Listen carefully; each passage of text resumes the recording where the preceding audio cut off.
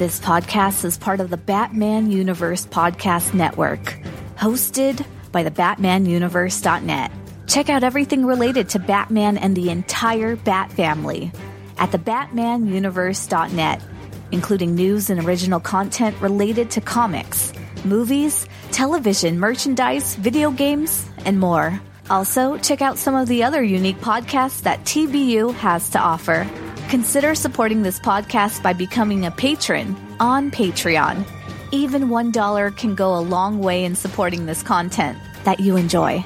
Look for a link over at thebatmanuniverse.net to offer your support now. And now, on with the show. In 2008, a podcast was created with one goal: to bring Bat fans around the world news related to movies, comics, video games, television, merchandise, and so much more.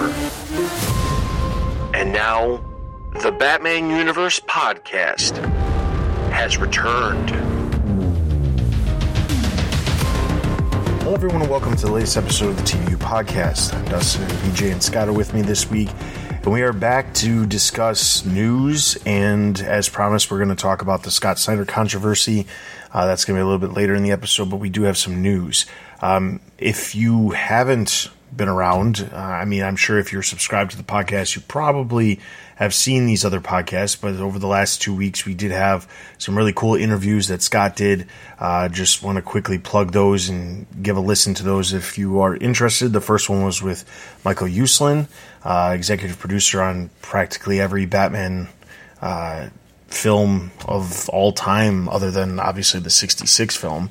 And then the second interview was with Dr. Travis Langley, who is the self-proclaimed superheroologist, who he is a psychologist who talks a lot about superheroes as well as fandom and how psychology kind of like mixes with those characters and personalities that we see in a lot of really big projects like Batman and Spider-Man and Joker and Stranger Things and a bunch of other stuff. So definitely give those a listen. Both of those guests we're hoping to have again on the show again in the future. So if you do listen to them and you do have questions, be sure to leave those questions in the post for the podcast, and we will, when we have them back, we will try to get those questions answered.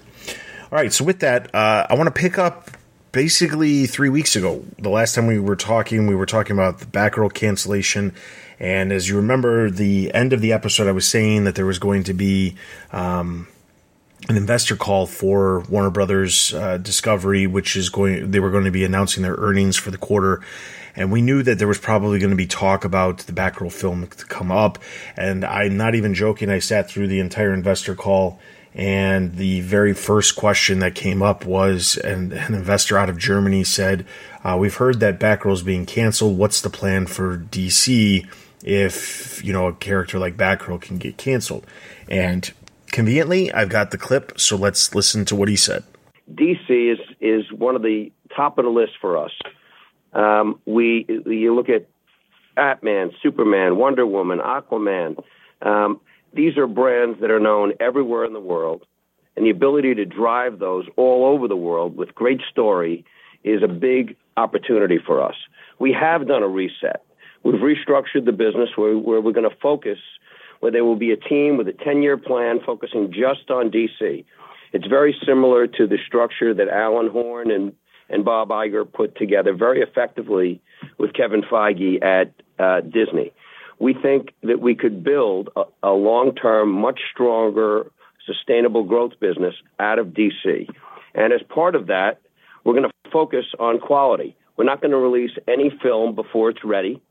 We're not going to release a film to make a quarter. We're not going to release a film the focus is going to be how do we make each of these films in general as good as possible. But DC is something that we think we could make better, and we're focused on it now. All right, so basically the gist of it was he was asked about DC, and they was talking about the future of DC as a whole, and he basically said that they're working on a 10-year plan to set the DC universe up for the future because they know that the DC franchise is a major opportunity for them, and they want to get it right. He mentioned Alan Horn, who, for those of you who pay attention to entertainment news, you probably have heard his name in the past. He previously worked at Walt Disney Pictures, and he was there for a long time, worked with Bob Iger, and he was instrumental in bringing Kevin Feige in, and Kevin Feige was the one who kind of worked in, obviously, is the main producer for all of the Marvel films and the direction of everything that Marvel Studios does. So he specifically name-dropped Kevin Feige as well, knowing that they need to have someone in place to, head up the area of the DC films, and he made a point to say that, this is something that they really want to do and they want to get it right. Now, the interesting one comment is he did say at the end that they are going to be focusing on quality, not quantity. They're not going to be aiming to put out a movie every quarter just for the sake of doing it. However, the really interesting thing about that is that also gives him an out for at least the next couple years if there's no films, because, well, if there's no films, we're working on quality, not quantity. We know the Joker 2 has got a scheduled date of 2024, October of 2024. Honestly, 2023 has Aquaman and Flash. We're probably not going to see anything else past that. There is no word yet on the fate of Blue Beetle, but I imagine that is possibly still coming, just because recently I remember, I think and the problem is I don't know when these set photos are taken, but there was a photo that just popped up of the actor playing Blue Beetle in costume on the streets. So either it's in the middle of filming. If they were going to cancel it, they would just cancel it and be done with it. They're not going to keep filming it and keep spending money on it. So who knows if, what'll happen with that film, is whether or not it'll actually hit theaters in 2024 or late 2023 at this point. Who knows? But that's the plan. That's at least the plan, according to the CEO of Warner Brothers Discovery, is that DC is a huge focus for them, and they are going to be working on putting together a team to run the division and put out quality movies and not focus on just quantity. Which they should be doing. That's what I think I've kind of wanted for a while. Just focus on making a good movie, and then we'll cross the bridge from there. Like, 10-year plan, like, we've kind of all heard that stuff before, so I'm kind of like, just give me one good movie, another good movie. Let's string together a few good movies. Because who knows when this 10-year plan starts? Does it start now? Is it starting after The Flash? So who the hell knows? I mean, I think the hard thing is we've had, we had a really bad start with the Snyderverse, and things being tied to that. And then there was this weird direction where we were distanced from that and, kind of like floating in limbo. And it honestly, before, this started happening, it seemed like they were starting to piece scraps together and get, the whole franchise out of limbo, and in the meantime, there was this little internet war, and it seemed like somewhat of an internal war too, of well, do we save the stuff we've already done, in the whole Zack Snyder vision, or do we ditch it? And it didn't seem like there was a consistent, clear path. They just kind of left it alone. So it's I like the idea of a structure, but at the same time, I feel at least before the new CEO started axing projects, it seemed like they were finally getting around to having some sort of shape or trajectory going. It may not have been an exciting one. I mean, having Michael Keaton Batman basically be Bosley to everyone's Charlie's Angels may not be the most amazing idea in the world, but it seemed like they were finally starting to get that, and now I feel like we're back to square one again. So we'll see what happens, I guess, but that's kind of where I land. Is it's a wait and see, but also I think I'm tired of this weird limbo. I agree. I want quality. As much as I'd love to have a ton of DC films all the time, I'd rather have quality films over the quantity. Out of the stuff, and obviously it's very easy always to compare Marvel to DC, because Marvel is putting out a bunch of films, is, typically their films are doing very, very well commercially. So it's easy to compare that. But I will say, based off of the stuff that Marvel has been putting out over the last 2 years, or I go back even a little bit further and go to before the pandemic, to be fair, the movies that they've been putting out, it's not that they're bad, but I don't think they're not always high quality. They're good films. They're well produced. They've got great effects and stuff, but it's not always necessarily a quality film as far as the writing goes and things like that. I just think about how the Batman was, or even going back to like Chris Nolan's trilogy, those films, they were written very well. They were telling great stories. And then you look at some of the stuff that Marvel's done, and there has been really good ones, but some of them have not been so great. Some of them have just been, almost like they're following a very specific pattern, especially when they're introducing new characters and things like that. So I hope that DC gets it right, or Warner Brothers Discovery gets it right with DC, because that will be beneficial to us as fans. All right, the next news bit that we've got is there was some unfortunate news and kind of weird news also. So yesterday it was announced that Warner Brothers Discovery is cutting even more content from HBO Max, and specifically some projects that have already gotten series orders, have already been greenlit, and now suddenly they're no longer greenlit, which is typically doesn't happen very often. But there was a slew of animated stuff that was announced previously that was coming to HBO Max, and in some ways also Cartoon Network, that has now been completely put on hold to a degree, or they're trying to shop it to other networks to see if they can get some money elsewhere rather than having it in-house at their own streaming service and their own network with Cartoon Network. So the first one was Merry Little Batman. Now you may be thinking to yourself, wait, what is that? This was an animated holiday special that was going to feature a Damian Wayne Robin going around his house during the holiday season. Just basically like like an adventure kind of thing. But there was not a lot of information on this special. I heard about this for the first time, I want to say probably just over a year ago. There was a slew of animated projects that were announced for HBO Max, and it just came up as like a title card and just a real brief synopsis of what it was, but that was it. There wasn't really any other information related to it at all. And then the other major project was Batman Cape Crusader, which I can't believe I'm even saying these words, but there might be a chance that project never sees the light of day, which is crazy considering the talent that is connected to that project with Bruce Timm, Alan Burnett, Matt Reeves, J.J. Abrams. They're all producers and working on the show, and somehow that show is they've deemed it not necessary for their streaming service, which is strange to me because Batman sells. It always sells. It always does really well. That's one of the reasons why so many people are so frustrated when DC Comics puts out so many Batman comics and not a lot of other characters. It's because Batman sells. It always sells. So to have a series like Batman Cape Crusader, which in some ways not necessarily a continuation of the animated series, but kind of like it's loosely connected because of some of the people that are connected to the project.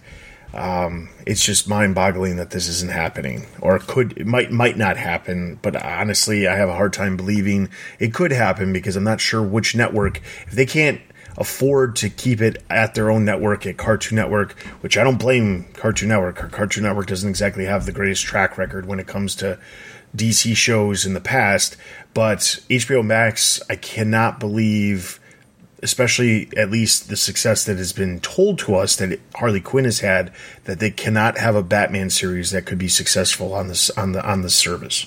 I wonder, and this is just like a thought that I had, in the last 10, 15 minutes, because like earlier I was kind of baffled by this news too. But I wonder if, they're getting a new streaming service.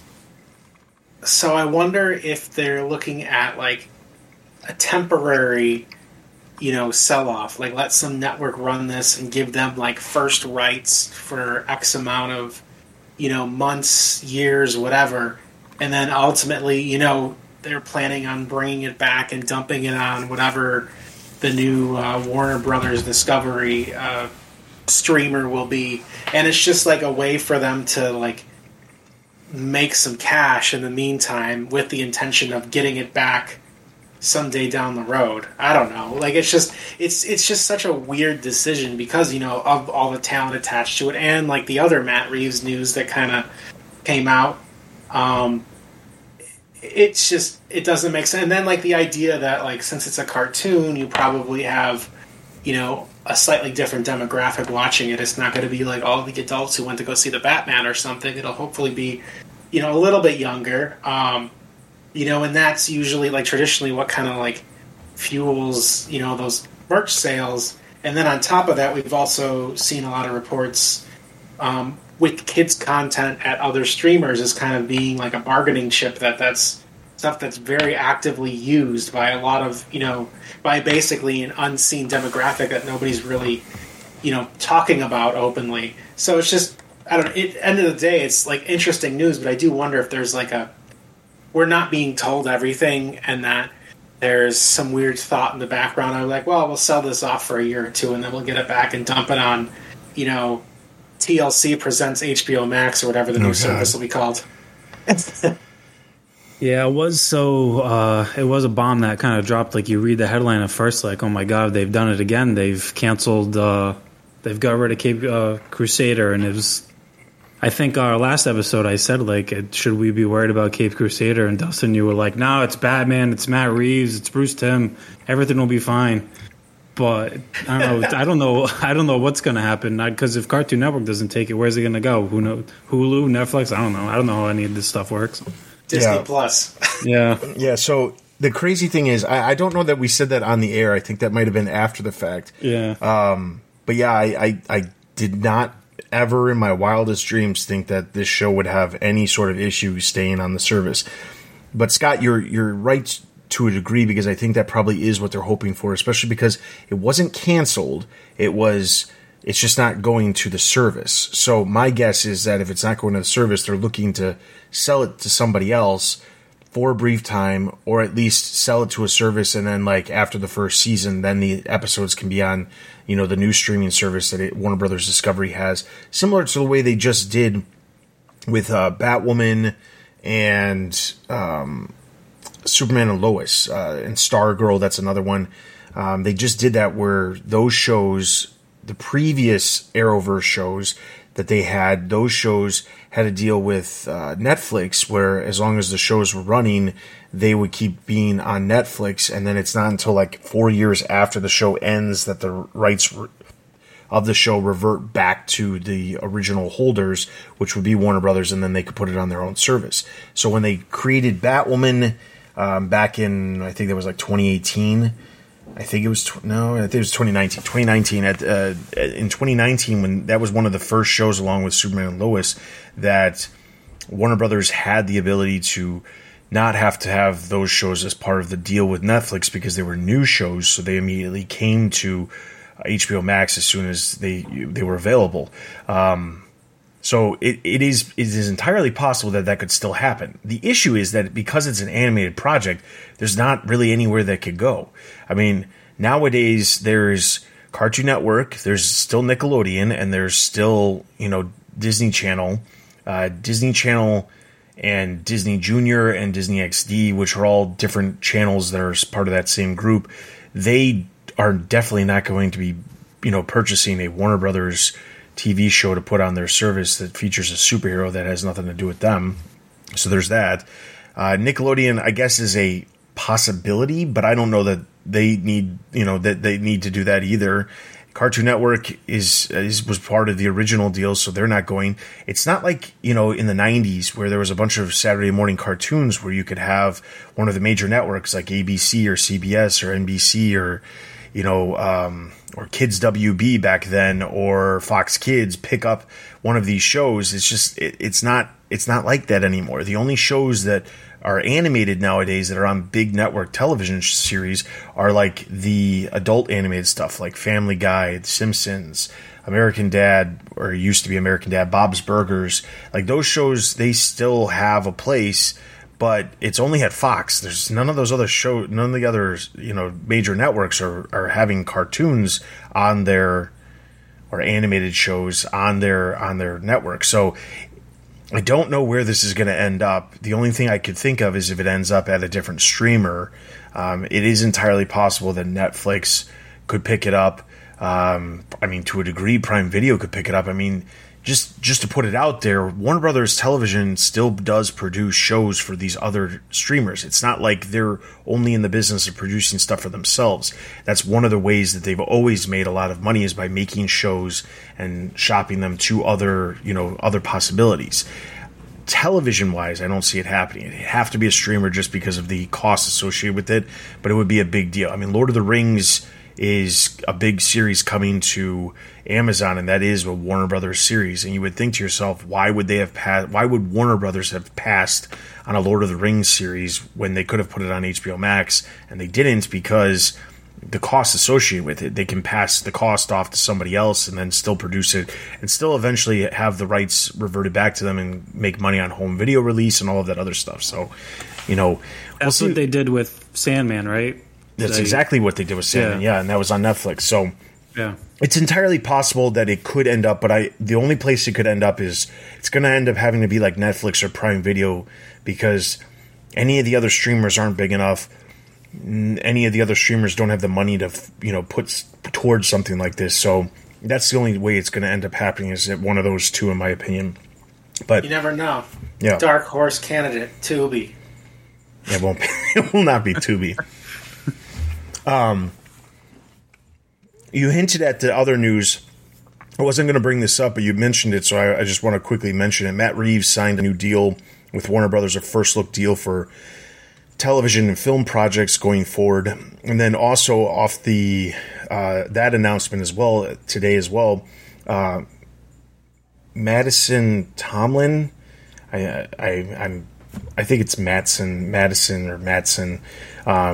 Anyway, he was the one who came in and helped Matt Reeves work out the third act in The Batman. And then he also recently did the Batman. He did a Batman graphic novel, or a mini series that released earlier this year as well. And they sold it as the idea that he was one of the writers of The Batman. It was announced that he's coming back to help Matt Reeves with The Batman 2, so that's happening as well. So those are some little news bits. Not super surprising that Warner Brothers is trying to lock down Matt Reeves. He has plenty of other projects that he produces and things like that, but he's also not to the level of like J.J. Abrams or Steven Spielberg or Chris Nolan, where they don't have to pay an outrageous amount of money to have his talent right this second. They can get him while he is becoming much bigger and keep him involved with the stuff that they've got going on. So there's that. Last bit of news before we get into the Scott Snyder thing is that there was a trailer released for Gotham Knights today. It's called the Villains trailer. And just quickly, I'll have a link in the episode description for you guys to check out the trailer. But it was really cool because it focuses on a lot of like the big bosses that are going to be part of the game. And obviously we've already seen, a variety of different characters, but low-level characters. Like there was hints at Professor Pig, and there was hints at Electrocutioner, and then obviously we assumed the Court of Owls was going to play a big role just because of all of the presence that they've had in the trailers up to this point. But there's a number of other established villains that we've seen, the big bads that we've seen that are also going to be focused. They include Harley Quinn, surprisingly. I didn't honestly think that was going to happen with Harley Quinn popping up over in the Suicide Squad game that Rocksteady's working on. She plays a huge role in that one, so I'm surprised she's going to be here, but I guess if you don't have Joker, why not do Harley Quinn? There's Clayface, Mr. Freeze, and then there's also, they showcased more of the Court of Owls, but specifically I watched it, and I swear I saw Strix, the female Talon, and as well as the hulking talent as well. So, what do you guys think of the villains that they chose? Because I'm guessing these are going to be like the really big ones. I'm sure there's going to be other minor villains that pop up here or there, but knowing that it's going to be Harley Quinn, Clayface, the Court of Owls, and Mr. Freeze, what do you guys think about the picks? I mean, the Clayface stuff looked really good. That was probably the most exciting for me. The Electrocutioner thing, it was like a blink and you'll miss it, thing in the background. But, Mr. Freeze, I guess, I don't know. What they showcased just seemed like a very techie giant spider bot, or maybe he's got one of those Halo Scarab things. Batman Beyond Mr. Freeze. Yeah. And okay, that's fine, I guess. I guess you need that villain. And then Harley Quinn, I think I feel like they probably have to use Harley Quinn because she's so popular now. She's got to be she's everywhere. She's having her moment has been going on for a while now, and just keep getting bigger. And not that that's a bad thing. I really like how she's in the comics and everything. But I guess I wasn't taken aback or anything by it. Probably the main thing that I was surprised by pleasantly was Clayface and how much of it we got. Yeah, he looks like he's going to be a big player in this game. He's in a few minutes of footage. I didn't see Electrocutioner, so yeah, I guess it was a blink and you missed it. But yeah, Freeze, he's got his big spider legs. He looks like the end of the Wild Wild West when Will Smith and Kevin Kline fight that. So that's what that reminded me of. And he's got the massive freeze gun. But yeah, it's I wonder how integral to the story they're going to be, because the Court of Owls seem to be the main overall bad guy, and these are just kind of the bosses you beat to level up. Yeah. And while not a villain, it was revealed that Renee Montoya is going to be also in the game. She's specifically taking the role of James Gordon as commissioner, or I don't know if she will be commissioner in the game, but they introduced the trailer as her meeting the Bat family and saying that, with Jim gone, she knew it was only a matter of time before she would have to work with them. Do you think there could be a possibility of Renee Montoya's question by the end of the game? I think that would be fun. I doubt it, but I also hope for it. Actually, I think it would be kind of fun if throughout the game, occasionally you're being pursued by the question and you have to dodge her and, hopefully not kick her off any rooftops or anything. I'm sure they have a alternate skin ready for Renee Montoya's question, where it's she's all teched up too, like all the other ones. She has a crazy mask. I will say the insane suits. It's getting hard to pay attention to who's who. When there was a scene where in this trailer where Batgirl's walking towards a cell and she comes across Harley Quinn, and I questioned whether or not there was actually Batgirl Barbara Gordon, because I could not tell what version she was supposed to be. And they are really, really hammering the idea of there's going to be a million suits for them, which, I mean, great. I know for a fact that this is just a way for them to make more money off of selling skins, but I hope the main game just keeps them within their normal thing that's not constantly changing over and over again, because that could get really annoying really quick for me. Definitely. Let's just stick to the normal comic book costumes. You want to give them one armored costume, I'll deal with that, but yeah. It's too much. Yeah, I never was a fan of the armored costumes. They just, all the techiness kind of takes away I guess for a lack of a better word, the characterization of it, their looks have a lot of character to it, and this kind of just looks like they're blowing Bruce's money, Yeah. All right, so with that, that's going to bring us to our main topic for today, and we're going to go back in time to July 18th when the Rolling Stone, they released a exclusive article talking about how fake accounts fueled the Snyder Cut online army. Now, I'm not going to go through the entire article. I'm just going to give a brief overview. But basically what the article claims is that in the midst of the downfall of Zack Snyder's cut and the original Joss Whedon version coming out in theaters, there was supposedly a marketing company that was hired by somebody. They don't say specifically that it was in fact Zack Snyder, but there is implications that it could have been Zack Snyder. And they go on to say that basically this marketing company may have created the entire idea of restore the Snyder Cut or Snyder Cut, hashtag Snyder Cut, or whatever. And the idea behind that is that it could have been Zack Snyder at the forefront of all of this, trying to get what he wanted from Warner Brothers.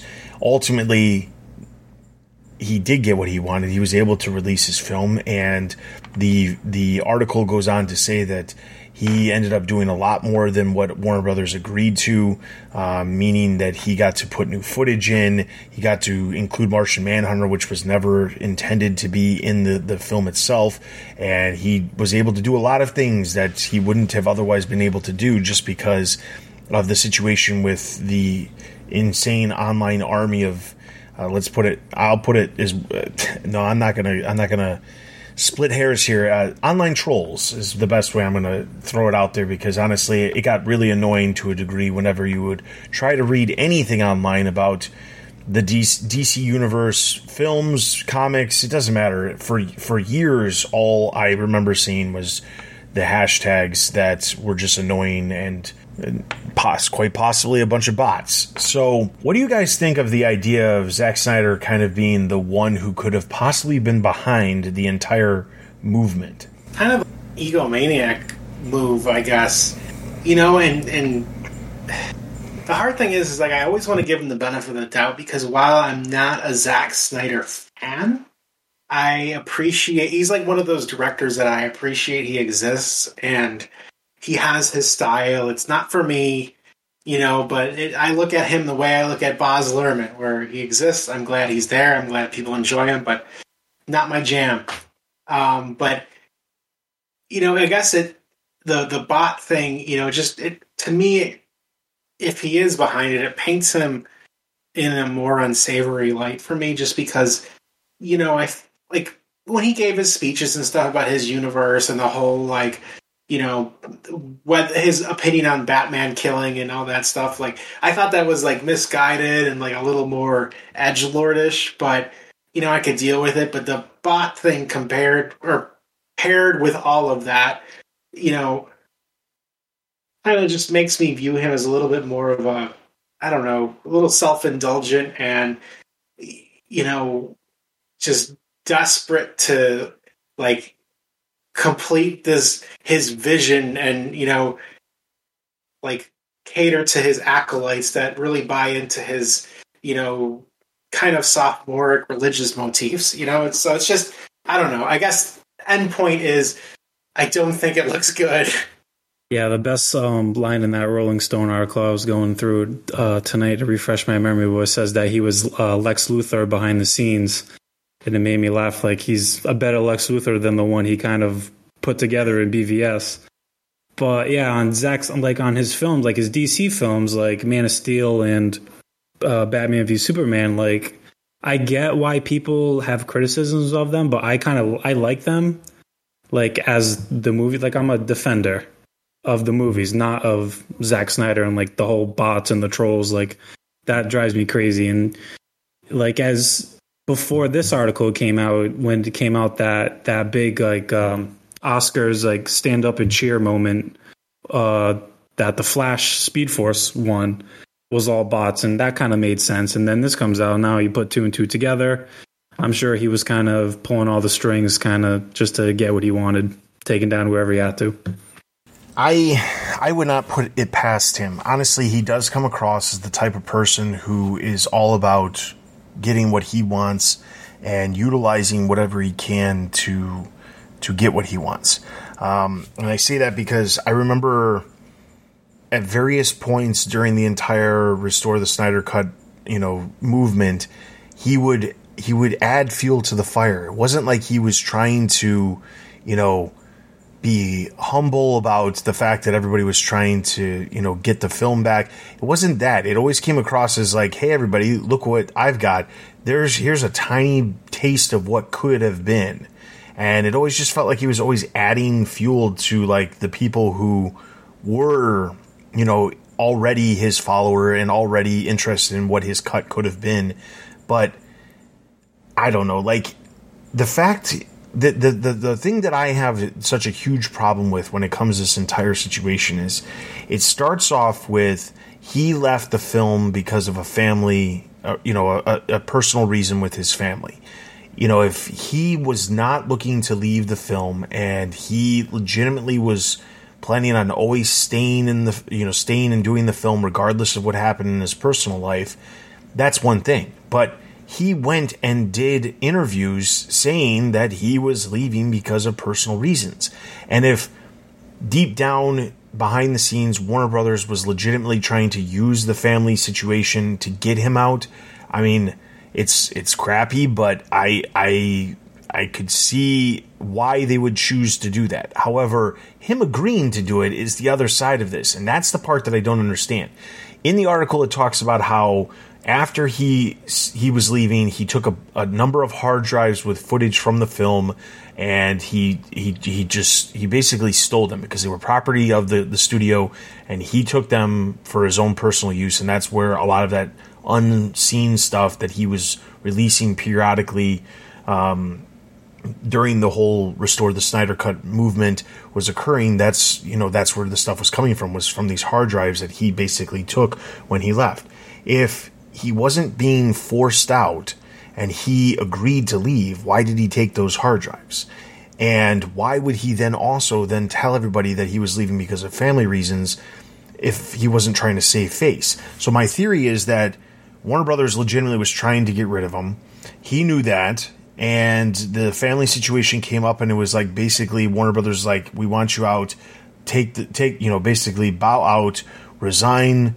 Not resign, but you know what I mean? But like basically bow out, use your family as the reason why you're doing this because we need to go in a different direction. And maybe because of the family stuff, he, accepted it and was like, you know what? Yeah, maybe it is time for me to focus on my family for right now. And behind the scenes, that's, he was content with doing that at the time. But then as, time progresses and he's not thinking about the family situation as much as it was maybe when it was presently, when it presently happened, he starts thinking about, maybe I could have finished the film. There was no reason I couldn't. And he gets mad at Warner Brothers, and that's the whole reason this starts. But I don't understand why he would have went along with it in the first place if he wasn't going to be okay with the fact that they were going to do something else. Regardless of who they brought in, regardless of what ended up coming out, nothing happened until after the film released. It wasn't like anybody was saying, we want the Snyder Cut prior to the film releasing. It was like the film came out and he saw it himself, even though I know he had said multiple times that he had never seen the version of the film that released in theaters, which I think is a bunch of bull. But I think he saw it, and I think he was pissed about the fact that it wasn't his vision. And I truly believe that it's entirely possible that he did this entire thing and orchestrated it. I mean, it's crazy, but I think it's possible. It sucks though. It's such a babyish thing to do too. Agreed. It's not like his case is unique. Like, I'm just thinking off the top of my head.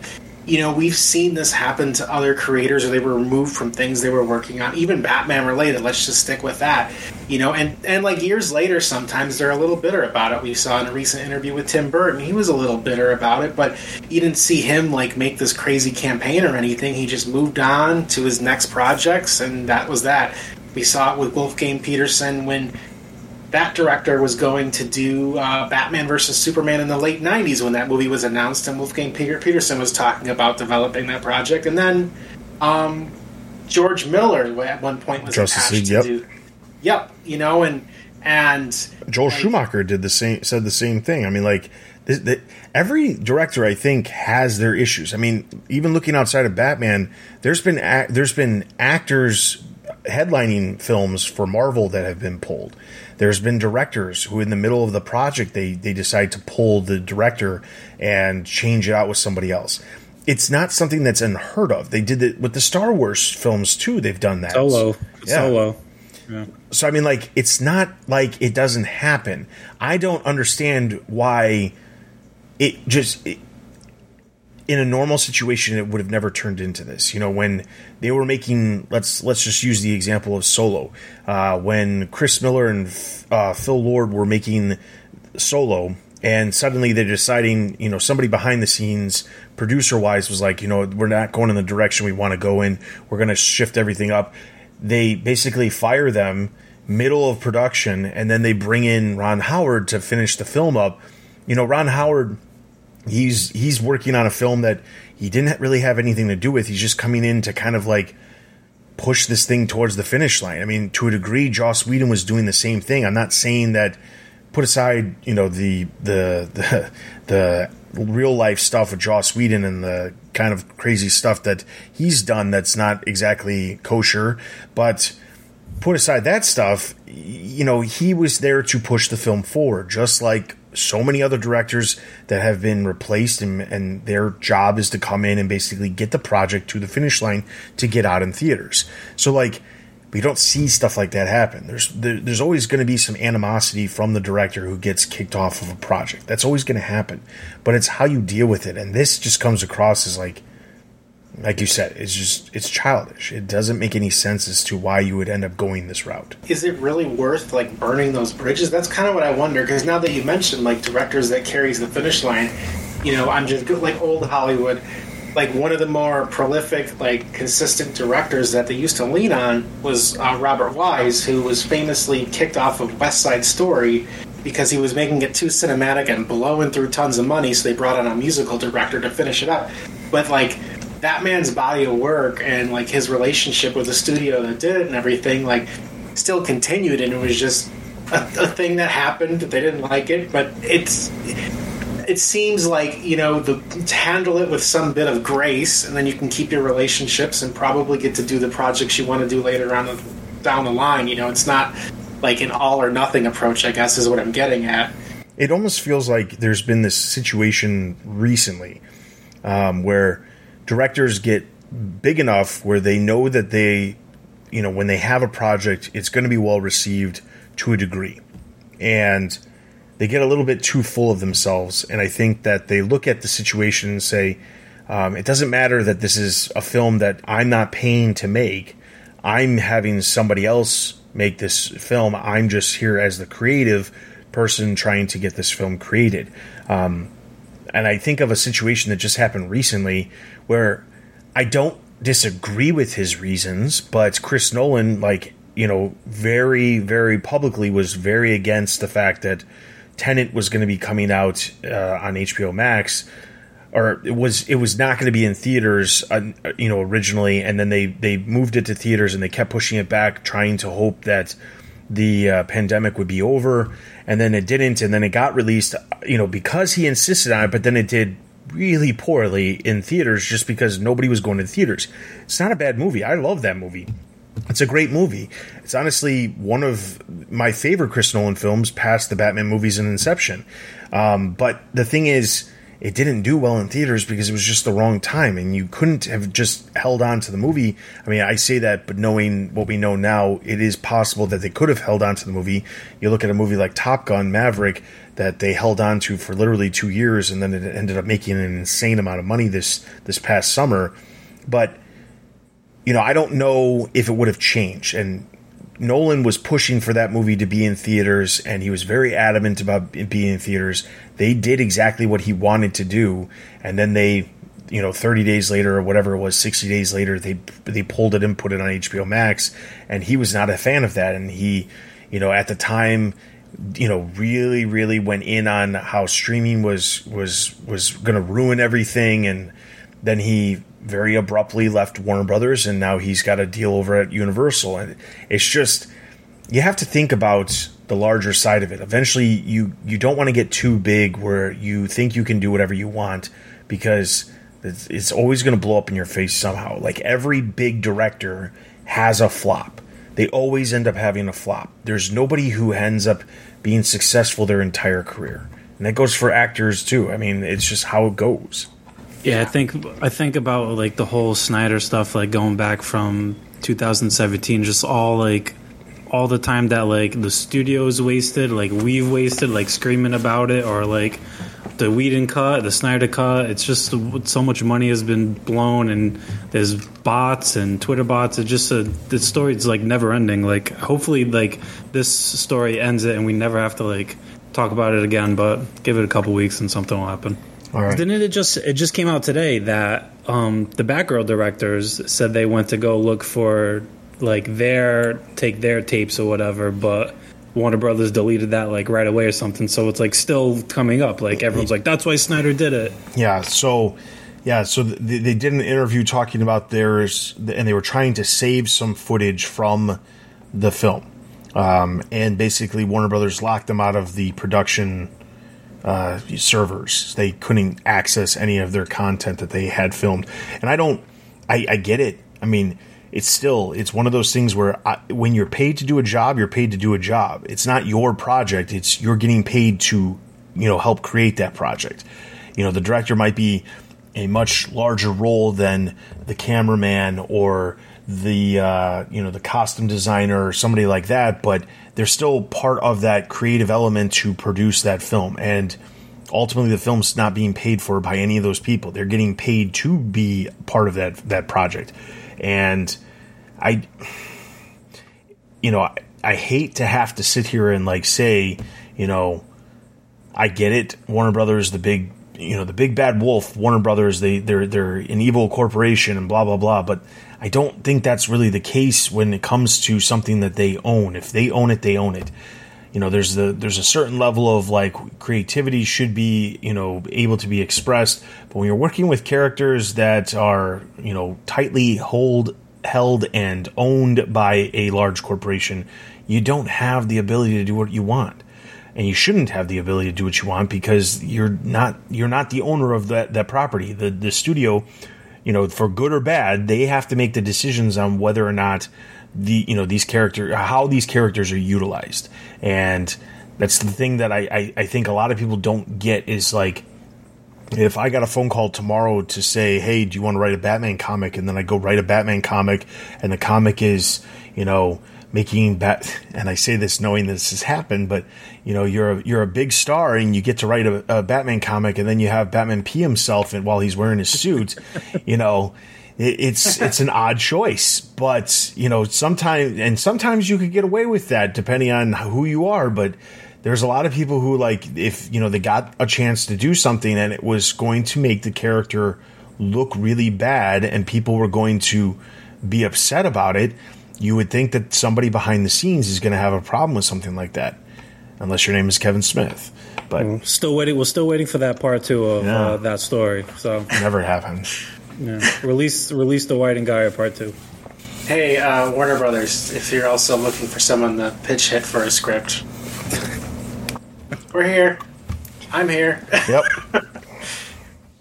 All right. So with that, I know that that topic wasn't extremely long, but I also don't want to spend too much time because I'm hoping with this article and the fallout that has happened from it, I'm hoping that, well, the one thing I will say, just as a final wrap up with this Snyder thing, is that to a degree, Snyder has definitely burned some bridges with Hollywood because while he does have a deal in place with Netflix right now, he's only making a couple of things here or there. It's not like he has a major, he's producing a ton of content to begin with. He did Army of the Dead for Netflix, and then he produced that spin-off film from Army of the Dead. And that's it. I mean, he hasn't really done anything else. I'm sure he's working on other things, but like he's not going to probably have a lot of business with any of the major studios at this point, which the best thing he can hope for is, these deals with streaming services, because they have no problem with the controversy that surrounds a lot of them, because it's kind of what they bank on is free publicity to a degree. So with that, we're going to wrap up that conversation, and hopefully this is the last time we ever have to talk about Zack Snyder, in my opinion, because I'm honestly I want to put that to bed and never have to worry about it ever again. So with that, that's going to wrap up this episode. If you are interested in finding out all kinds of news or checking out original content or all kinds of other podcasts related to the Batman universe when it comes to movies, TV, merchandise, video games, comics, and everything else related to the Bat fandom, be sure to check out our website, thebatmanuniverse.net, where you can find all of that and even more than you could even probably imagine. We have weekly comic reviews every single week of a ton of the Batman comics that are releasing, and all kinds of other content as well. So check that out. If you are interested in following us on social media, we are on Twitter, Facebook, Instagram. We have a Discord. We're on YouTube. You can check out all of our social links at the top of the page over at thebatmanuniverse.net. If you're interested in getting in touch with us, you can leave comments on this episode wherever you are listening to it. They typically always come back to us, or you can send us an email directly at tbu@thebatmanuniverse.net. And last but not least, I mention it sometimes, but if you are interested in supporting us, we have a bunch of different ways you can support us, specifically using our affiliate links over on the website. We have a Patreon where you can get early access to unedited versions of our podcast days before they actually release.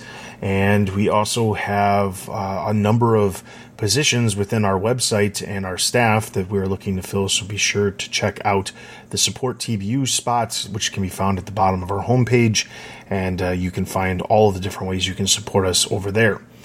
Outside of that, that is everything for this episode. For BJ, Scott, and myself, thank you so much for listening to this episode of the Batman Universe Podcast. We will see you guys next time.